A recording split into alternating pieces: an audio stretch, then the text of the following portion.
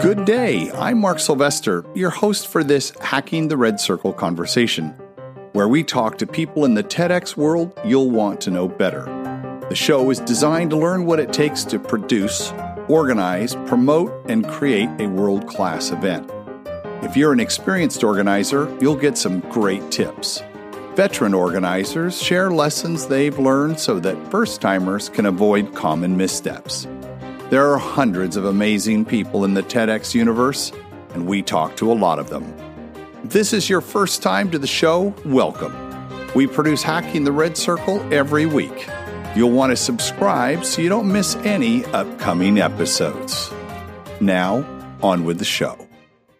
Hey everybody, welcome back to the show. I keep being amazed at how this show is as much a geography lesson for me as anything else. I did not know where Portugal was. I know where Lisbon is. I have a client there, but I didn't know where Porto was until I looked today getting ready for our conversation with our guest Norberto Amaral, who is the co-organizer, organizer, curator, licensee there at TEDx Porto. But your T-shirt says, "O Porto."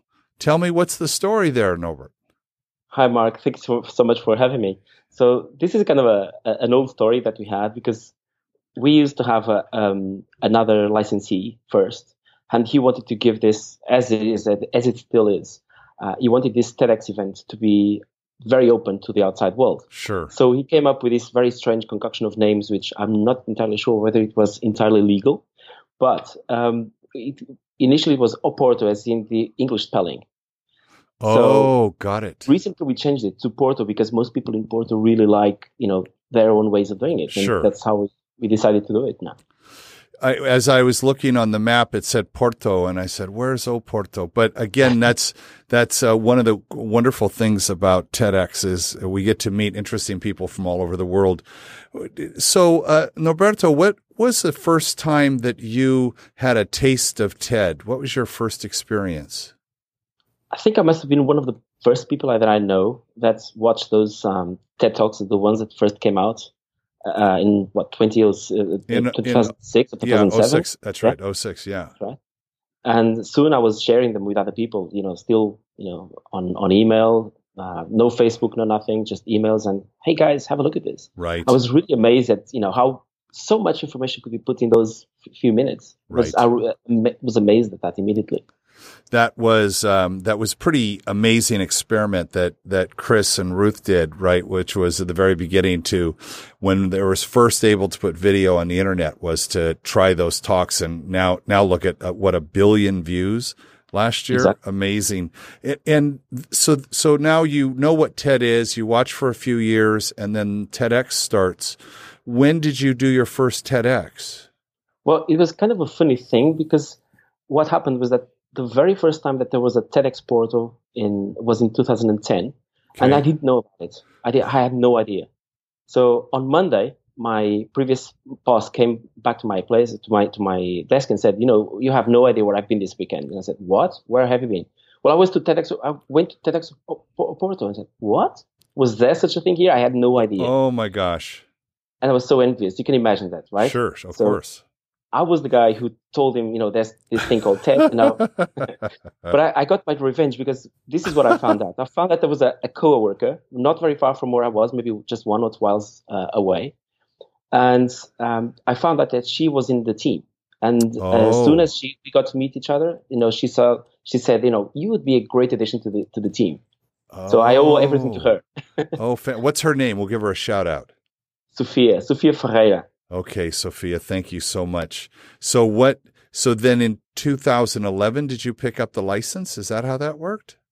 So basically, I still had I was part of the team initially, just a regular production guy, just carrying things around and, being helpful basically. Right. And in the next few months, basically the previous licensee wished to move on with his life, to do something different. But I said, you have to keep on being the team. I will help you. I'm the guy with the spreadsheets. I'm the guy who organizes things. So don't worry. I've got that thing covered. And you can still go on stage. You can still, shine like he does. He's a great guy. But the thing is, after that, I started taking on more responsibilities, and eventually, a year or so later, I became the organizer. And have you gone and done other things other than the main event? So have you done salons and lives and women and that? Yeah, we have about 3 or 4 lives so far, and 3 salons, which we absolutely loved to organize because they're so much more engaging and get so more people in a smaller, more intimate setting. Right. And we love that. And we haven't done a women yet, but we're going to do the next one now in November. Now, where's the next closest TEDx to you? We have plenty of TEDx events around, in fact. The closest one by far is one called Matosinhos, which is literally just touching, the 2 cities touch each other. So they're basically part of the same metropolitan area. And how do you support each other? We don't support each other very much, but we know each other, so we go to each other in events, and we've met a few times already. We also they were also present at one of our workshops that we organized last April, well, actually on the 31st of March, on the eve of our most recent event. But it's something that we have very different lives, and it wasn't really always easy for us to communicate, in a way that was conducive to our to work together.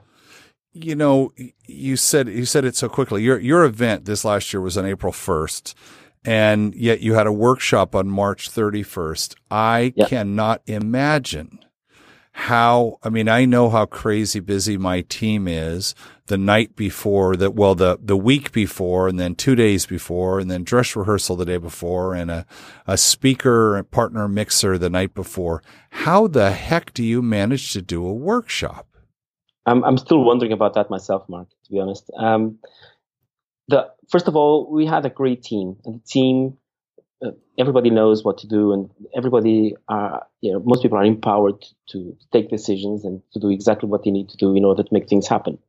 So some of us were actually doing our last minute training with volunteers. Right. Some of us were at the workshop.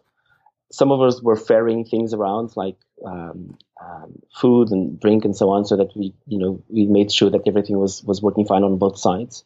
But there was one thing that really helped us, which was kind of ironic, which is that the venue that we chose was only open for us to go in and start preparing literally at midnight before the event. Oh my goodness. Okay, there's my story.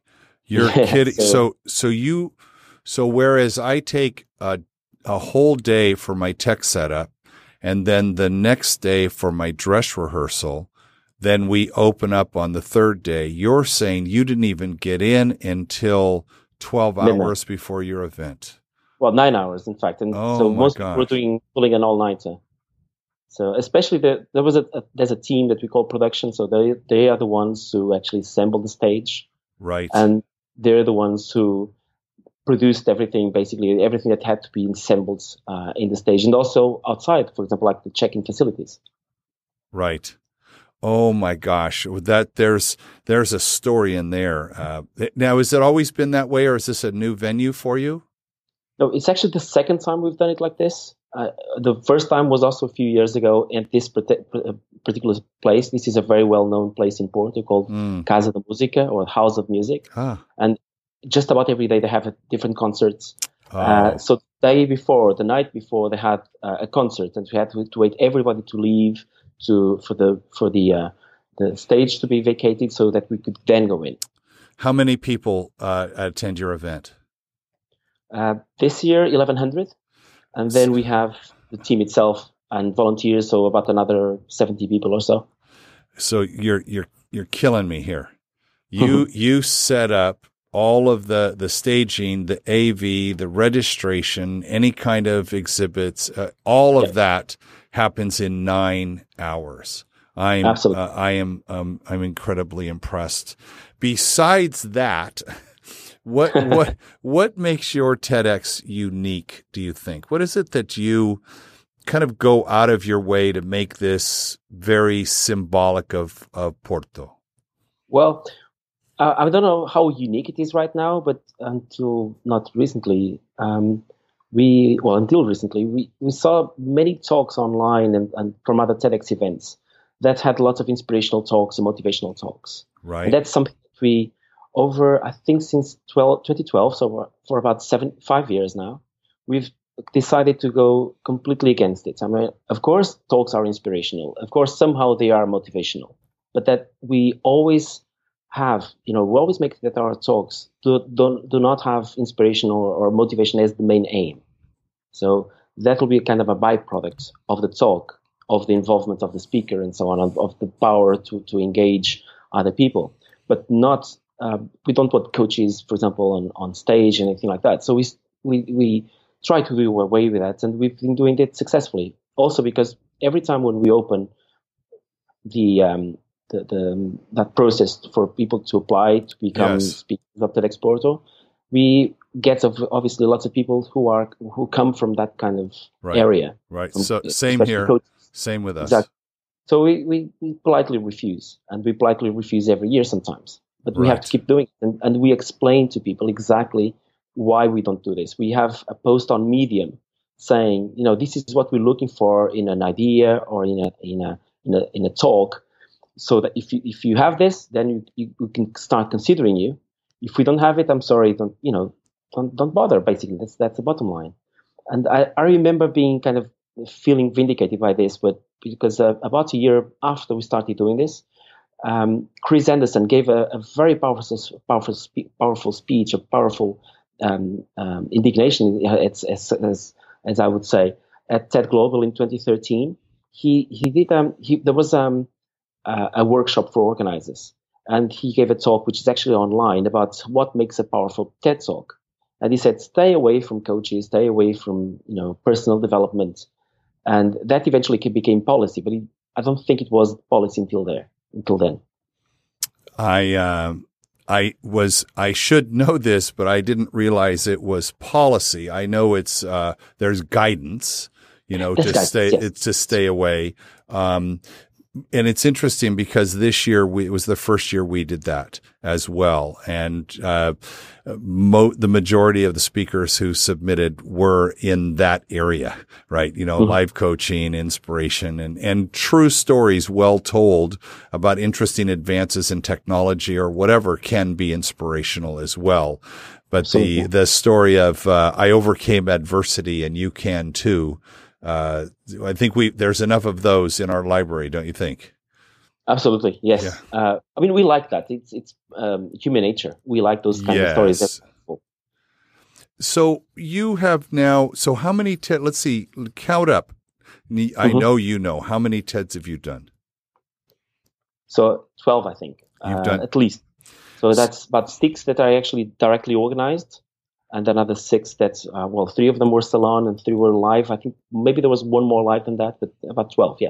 So I'm going to say that you're a veteran, and I'm going to guess that even as much as you are on top of all of the moving parts, because there's so many things to do, that there's still surprises that you come up to. And in your show this last year in April, what surprised you?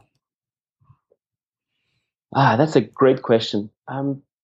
This last event was very unique to us. For most of us in the team, it was a kind of a homecoming because this was the same venue that we held the previous very large TEDx, the first very large TEDx Porto that we had, which was in 2011. So it was like coming home and seeing it all over again with different people, obviously, and some things are different, some things are the same. And it was very special to us from a very, very emotional point of view. But the things that the things that we talk about, and there's a lot of transformation in our own event since then. Things are more professional. We prepare our speakers a lot more, sure. That really made us happy. You see, so that's kind of with the same setting in the same context, but then everything else is so much more, I would say, developed. Where do you think you may? I really appreciate that. Because our listener is probably thinking to themselves, the first one that they did versus the most recent one that they did. But what's interesting for you is there were different venues in between, and you came back. Where do you think you saw the most growth, the most improvement? Well, there was for a few years we used to be at a very good congress center that we have in Porto, which is slightly larger than the place where we are now, still a little bit more spacious. Also a place where we could assemble the room as we wanted. So we have over 1,200 people at in those events, in 3 events, and also that we could keep on selling tickets. I mean, I like that idea about saying that we've sold out. At the same time, I always think that it's even better to say, okay, we've sold out, but we can still put a few more chairs because we can put more chairs. So there was a point where we said, we're still selling out. Yeah, okay, you can still come in. We still have room for about 50 more people. That's okay. I mean, because the chairs aren't fixed. So we keep on growing because of that. And there was one time when we actually, 2 editions where we had the room in a very, I would say, very cold, distant way, where most people are very distant from the stage, and we stopped that. I mean, what we did at some point was actually to put the stage in the middle of a rectangle. Oh my goodness, really? Yeah. So not in the middle as in right at the center, but right. On one of the sides on one of the walls, let's say. But the stage all of a sudden had was about twice the size. Right. And we have 3, not just one screen, but 3 screens on all over, in front of people. Wow. And it was like a huge assembly. And it's just beautiful to watch those pictures from that back then, which is amazing. And you set that up in 9 hours. Come on. Well, those times were a little bit more because there were different venues. It was a different venue. But we can do it. I love that. People are going to want to know. So the surprise was how nostalgic and how emotional you were. One thing that really helped with that as well was the fact that because we have this workshop on the day before for the region of Porto, for all the organizers around here, we have the honor to welcome Jay Harity. So Jay was in our event. So he was with us for about the morning, a big part of the afternoon. I actually asked him to come on stage, and we had a quick Q&A. It was, as far as we know, one of the moments that people most enjoyed was to actually see the director of TED, TEDx program, on stage, to be asked a few questions in real time, right in front of them, and it was so special. We absolutely love that. That the biggest surprise for the audience was that Jay's such a good guy, and he just loves TEDx so much, and he loves us as a community so much that now, did you invite him to come out, or was he already in Porto? I can't imagine that. I think we didn't actually directly invite him, but we nagged him for a few years. So okay, everybody who's listening, please don't nag Jay. But no, this is how we do it. Basically, there was a number of things. It wasn't just one thing. I think, for a few years, we had these workshops like in Berlin a few years ago, in Vienna, and Jay was there. So we sent a few people from our team to go there. It was never me myself going there. And then last year at TED Global, we approached a few people. I talked to Tom Riley. I shouldn't say that, but okay.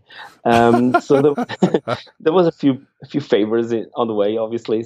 But the thing is that at some point, a few weeks before the event, Aviva, Aviva is a rock star. She listens to this show, so a big shout out to Aviva. Absolutely. Thanks, Aviva. So basically, she sent me an email saying, "Oh, Jay is interested in going to the Exporto, given that you guys have, this event, everybody's heard about it, and then, that you guys are organizing a workshop as well." Okay, that was, that sounded very interesting because I never personally, approached him directly saying, would you like to? So that was quite amazing. That was part of the process of amazement for that day. That's a huge surprise. I love that. Other than other than successfully building the stage and everything you had to do in 9 hours, what was the biggest challenge? I like to think of challenges as dragons, even though Game of Thrones, I now see that there are real dragons. But what is the dragon you need to fight year after year at TEDx Porto? I have several, to be honest. Okay. I'll take them. Okay. Well, I guess the biggest dragon, to be honest, is myself. It's a long, well, not a long story. Let's make this as short as possible. But a few years ago, when I was part of the team for the first event, when I was basically one of the guys carrying around yogurt and making gift bags and all of those things, at some point I stopped in the event. I almost hadn't even got into the stage yet. So I went to the last row and I started watching, and all of a sudden it hit me. How amazing was that? I mean, until then I was working the backstage, and as most people in the teams, they don't have the time to actually watch the talks. And I finally had some few minutes to sit down, and I watched the most amazing talks in my life. And it was, whoa. And I thought to myself, being just, an ordinary team member, that I would never be able to be on that stage, to face 1,000 people, to organize an event of that magnitude, and to lead a team. And not long after I was doing that. Wow. So overcoming those limitations as a leader, organizing, and host were definitely my dragon. I guess I'm pretty confident about these things. I can still learn a lot. And what I'm doing all the time, when I'm listening to these podcasts, when I'm going to TED Active and TED Summits and TED Fest at New York City, is to talk to people and share just this story, but also that this continuous striving to learn more and do more.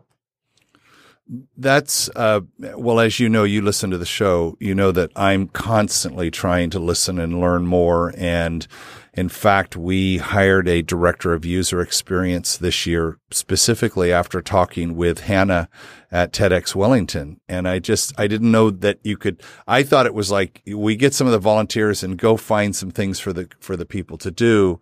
But having someone strategically thinking about that was something I learned from the show. And I mean, other than geography, I learn a lot every week. I absolutely love it. And I also am starting to get a lot of new letters from people. There are a lot of new listeners who are coming on and hearing about us on Facebook and from friends.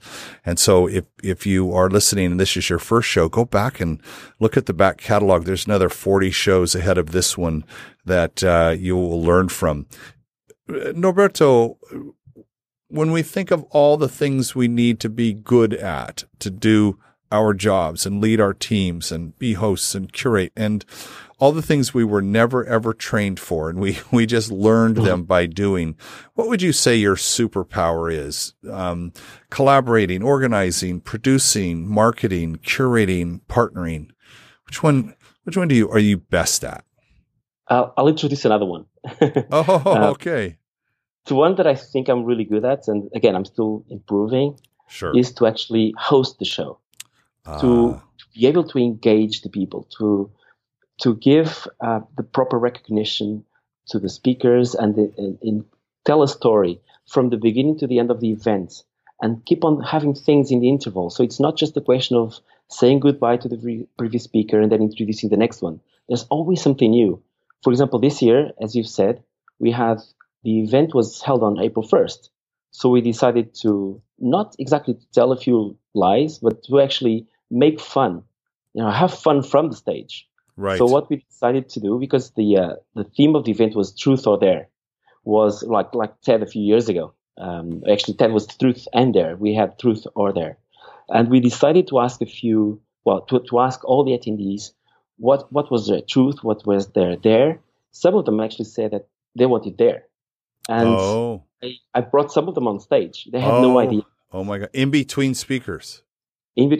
Oh. So we had 3 minutes here, 4 minutes there. And it was really fun. I mean, at this point, we brought 3 people on stage, or 4. One of them actually walked out with a fake mustache, because that was her on there. She said, I told her, when she came on stage, I told her, do you remember what your dare was? And she said, no. And then I pull out a fake mustache from my pocket, show it to her, and she was like, ah! She remembered pretty quickly. And just a small thing, but it really made people, it put people on their toes, made people uncomfortable. And that's what I like doing there. It's too comfortable for people to be sitting down for an hour and a half or 2 hours in each session, and then just taking all those messages in a very, I would say, inactive way. Just wait for things to come to them. I want to go further than that. I want to make people uncomfortable, to make people rethink. And to do that, we do lots of small engagements with the audience during the event. I love how you think about the user experience in that way. And I'm curious. So here's a host question for you, because I think everybody has a little different philosophy about the host, being the host. Do you have a philosophy on how much information you tell the audience about the person who's coming up? And then the follow-up to that is, do you say anything other than thank you when they leave? Yeah. Well, when we introduce, we don't have to introduce a lot, because we usually produce a brochure with a small bio. So people, most probably have already read it. So we're not going to say the same things again. So what I'm going to do most of the times is just to lift a little bit of the veil without showing off obviously too much about what the talk is going to be. Okay. But I'll just kind of spike their curiosity. I see. Okay. Yeah. Then on the way out, not all the times, but every time that it's possible, I stay there 1 or 2 minutes more on the stage. I ask another question. One question that will, it's not a question of challenging, but a question to give more information, for people to give more information, to clarify something that maybe wasn't too clear. So it's not a Q&A. It's just one question, and then just the person leaves, and then the next one is introduced and comes up. There's another thing that we do, which is like most TEDx events, that's our whole day. We have 4 sessions, 2 in the morning, 2 in the afternoon. And at the end of each session, we have a stand-up comedian who's been with us since the very first event, who does a wrap-up for that session. For 7 minutes or so, no more than 10, he makes fun, like not fun in a bad way, but fun in a nice way about the speaker. So basically, so that we don't take them too seriously either, right? So that's part of a kind of a rehash, like a looking again in a funnier way to those talks.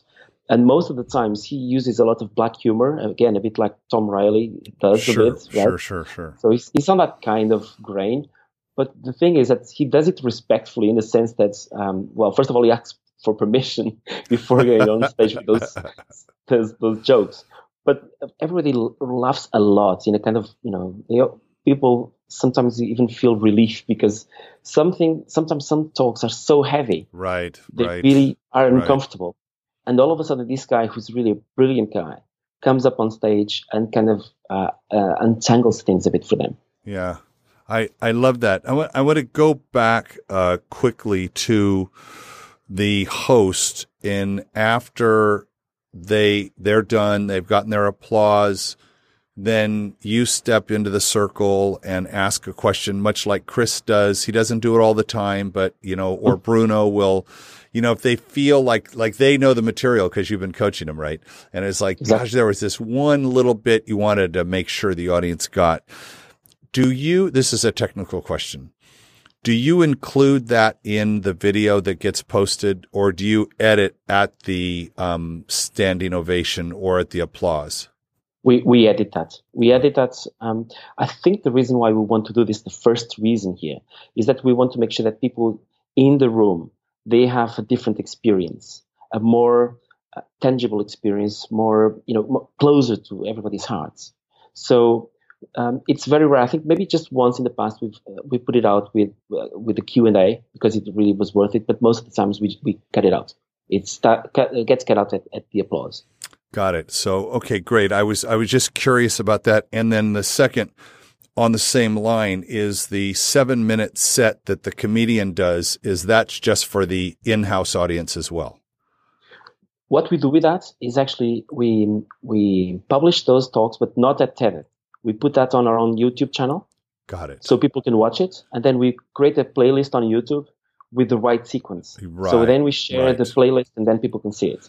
That's if you are not an organizer, you've or just been to a TEDx, or you just like watching TED Talks, the experience of going to a live event is so different than sitting and watching an edited talk and then watching another edited talk, because you see them out of sequence. Because someone like Norberto was curating that day, looking at those 4 sessions, figuring out which was first, middle, and last.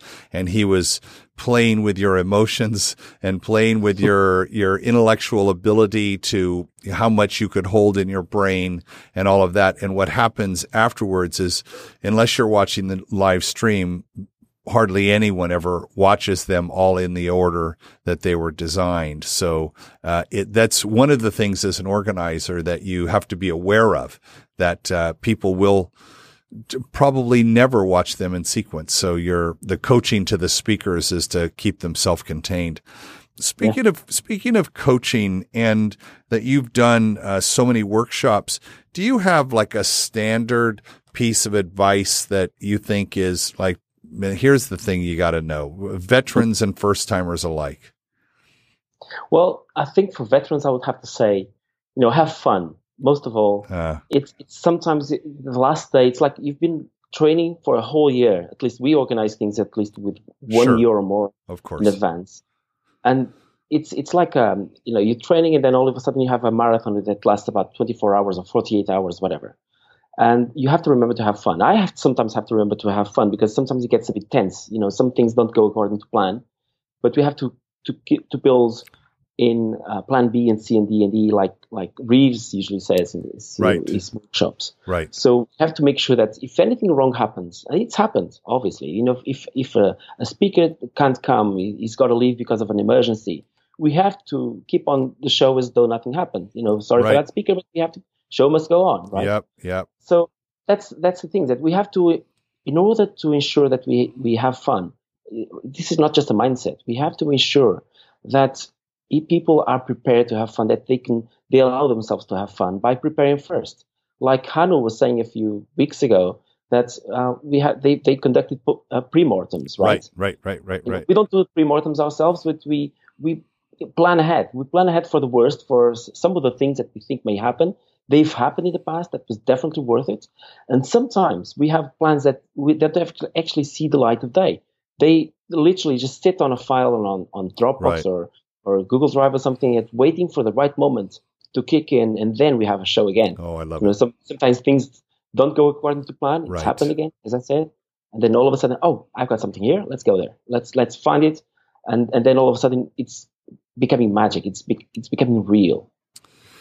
I love it when that happens. And you're right. We do work so hard and we prepare so much, like on the day of, just, quick huddle with the whole team and just remember, have fun and, don't be so stressed out. And if we've done everything right, and, you've done, many, many events now, 12, whether you were crew or an organizer. So I've got to imagine you guys have it down pretty well. I would myself never even have been doing them since 2010, would never attempt to set up in 9 hours. It's just crazy. I'm sorry. I can't let that bone drop. So now, you told me before we went on the air that you already have started planning 2018, but you said something that really kind of got me, which was you already know the date, you already know the venue, and you already know the theme. So I have two questions for that. One is, have you already gotten your license for next year? Or are you, how does that work? Okay.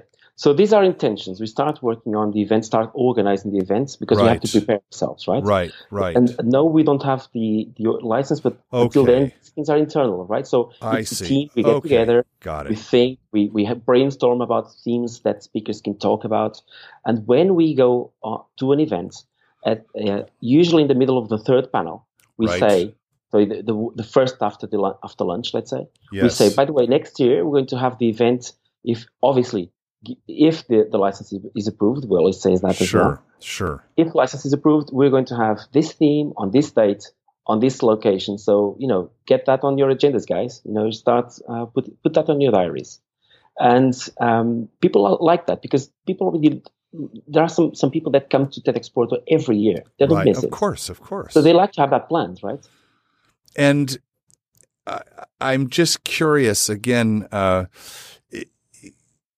coming up with a theme is really challenging. I mean, that's a hard deal. So at what point, so you have had to have thought of that before you actually have your event. So you're trying to hold space in your mind for, one theme, truth or dare, or whatever your theme is. And now we also have to think of what we want to do next year. Do you find that easy or difficult? It depends. Sometimes it's easier. Sometimes it's a little bit more difficult. We haven't actually nailed it down as a kind of a science yet. But what we found out is that in the last month and a half before the event, we have a higher frequency of meetings. The meetings keep on having the same duration, sometimes a little bit more. That means that some of the things are already literally, on their way to being solved. It gets to a point, there's a lull a few weeks before the event wherein we kind of think we have everything nailed down.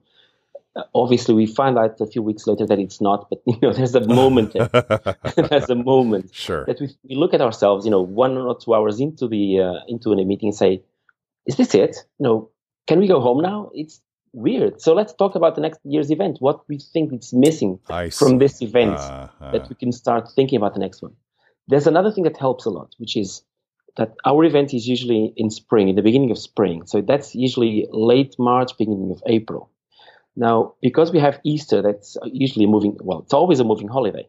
We never have our event within less than 2 weeks from Easter because of organizing, timings and all the things, sure. Some things actually close down for a few days and then it's difficult to work around those. So what we do is to see exactly, so when it's going to be Easter next year. So if Easter is, say, for example, at the end of March, then we put this at the middle to end of April. If Easter is towards the end of April, then we put our event a little bit earlier. Got it. And then we, we got in touch with the venue and just say, by the way, do you have that date ready, available? So just lock that for a while until we have a license, until everything is okay, and then we'll confirm our interest in those dates. And so far, that's been going amazingly well. We've never had any problems with setting dates or it never changed the venue, or never changed the dates, never changed the theme. I love that. Not every TEDx has a theme. Yes. And I don't know. I've been a TEDster for over 20 years. I can't imagine not having a theme. It as much as it informs us graphically, it informs us curatorially, it informs us energetically. There are so many aspects of it that if you are a TEDx organizer and you've not done a theme, actually drop me a note. I'd love to hear your point of view of that, of why you've not done that. Drop me a note, mark@hackingtheredcircle.com. Norberto, you have been to TED Globals, TED Fest, TED Active. You've been to many, many, many TEDs. There's one TEDx, though, you've not been to that you would like to go to. If we could get on a magic red circle and fly to any TEDx in the world, where are we going? Oh, Mark, you're like a genie, but you're only giving me just one wish. That's right. Well, we could fly over something and wave to them. Exactly. Well, there's one TEDx that I would love to go to because I know a few of the organizers, which is TEDx São Paulo, with Elena Crescia. And basically, I've met Elena a few years ago at TED Active. I've met a few more people like Juliana now at NYC. And also I met one of the people from the team who was actually in Porto just a few weeks ago. And we just met because, we had to meet each other. We couldn't miss, we had to do it. So we feel like, so the invitation is there to go there at some point. But the question is, having time and the money to go there. Sure. But it's the one, the one in a stadium. Right. 10,000 people. Isn't that just amazing? I know. Talking to her we had an interview. We had her on. If you've not listened to that episode, go check it out because they did 5,000 and then they were in conversation with the organizers of the stadium, and the stadium said, well, hold it. I mean, you guys are barely using our stadium. You could double your crowd and still not even use a little corner of it. And so that went to 10,000 people, and they set up a whole television station. I mean, it's just And when you talk to her, you don't feel any stress, any pressure. No. She's just easygoing. I love just that. Effortless for her, right? Right? It's effortless. I'm very jealous of that. But I do have to have a shout out now for another TEDx that I'd love to go. Please. In TEDx Luanda in Angola. It's organized by, I can call it my TED brother, Januário Jano. He's a guy who I met in TED Active in 2012. He actually invited me to be a speaker there the next year, which was one of the most amazing experiences in my life. Oh my gosh. It's just smaller events, about 300 people, and one of the closest amazing things that I've ever done. You give a talk, and literally people are talking to you. It's almost like it's not interactive, obviously, but it's almost interactive, and people are so engaged. Wow! It's so special. It makes me cry every time I think about it. And since then, other people that I know personally, they have gone there to be speakers again as well, and they always come back with this sense of magic, of amazement, of wonder that something like this can happen in the heart of Africa. It's just amazing. It just mind boggles me. I would love you to introduce us, and I'd love to have them on the show. That sounds spectacular. I would love to. I don't have representation yet from Africa, and I think it's about time, don't you think? Yeah, let's make sure he's the first. Yeah, there you go. I love that. So as a listener, you know that I like to end our show with the best hack, and you know what that means, and I'm hoping you're ready for it. Give us a good hack there, Norberto. Oh, I actually, when I was preparing myself for this interview, that I gave this one quite a lot of thought. Oh, good. And one of the things that I do, everybody tells me, don't do this, but then I do this to them, and then they start thinking again, okay, maybe it was good that you did this. So basically what I do is, most people usually, when they introduce their friends to come to their TEDx event, I would guess they would play it safe. Let's come, let's see if you like it or not. But I usually like to create huge expectations. I create huge expectations. Got it. Online, when I'm chatting online, which is writing, or if in person, I'm really passionate about this thing that I do, and this amazing team that we have. So I start saying, this is something that we've done in 2012, another thing we've done in 2015, and so on. And I can hear their jaws open. Oh. And then they're thinking, probably it's not as good as you're saying, because we always try to hype up things. No. It's actually going to be better than that. You're going to be amazed. You're going to be blown away with this. And you know what? They always come back to me at the end. Some of them actually, sometimes we give out free tickets. Sometimes, we have 2 tickets per team member that we can give away. And sometimes I give them, if they're not sure, I give their ticket to them. And at the end, they come back to me with tears in their eyes and say, thank you.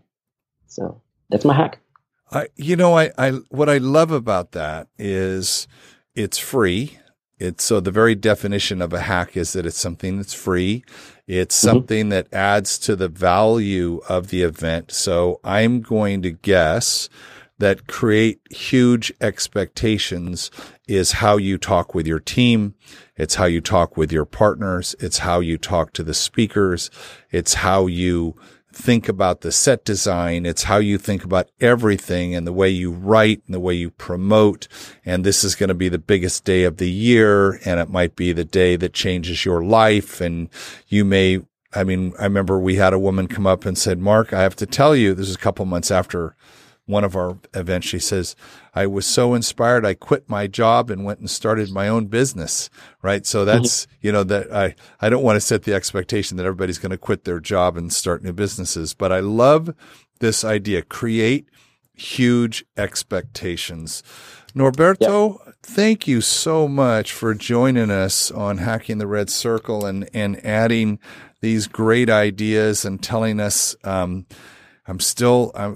9 o'clock. I got it. Those 9 hours I've got to come and, you know what you ought to do? You've got to put one of those, stop motion cameras like Elena did, on the TEDx Sao Paulo. So we did that years ago. Yeah, I'll send you that. I'll send you the link. I want to see that, because then I'll embed that in the show notes. So thank you so much for joining us on the show. And as you think of interesting organizers that would be good as guests, drop us a note. And by the way, listener, same with you. If there's people that you would like to hear from in a future show, just let me know. That's Mark at Hacking the Red Circle. Norberto, thank you so much. Thank you so much, Mark, for this opportunity. But goodbye. Thanks for listening to Hacking the Red Circle. Have an idea for a guest for the show? Or would you like to tell us your TEDx story? Just drop me a note in an email to mark@hackingtheredcircle.com. Please be sure to rate, write, and review the show on iTunes or wherever you listen to your podcast. Makes a huge difference. And share the show with your team as we seek to grow our audience around the world. Until next time, this is Mark Sylvester, your host for Hacking the Red Circle.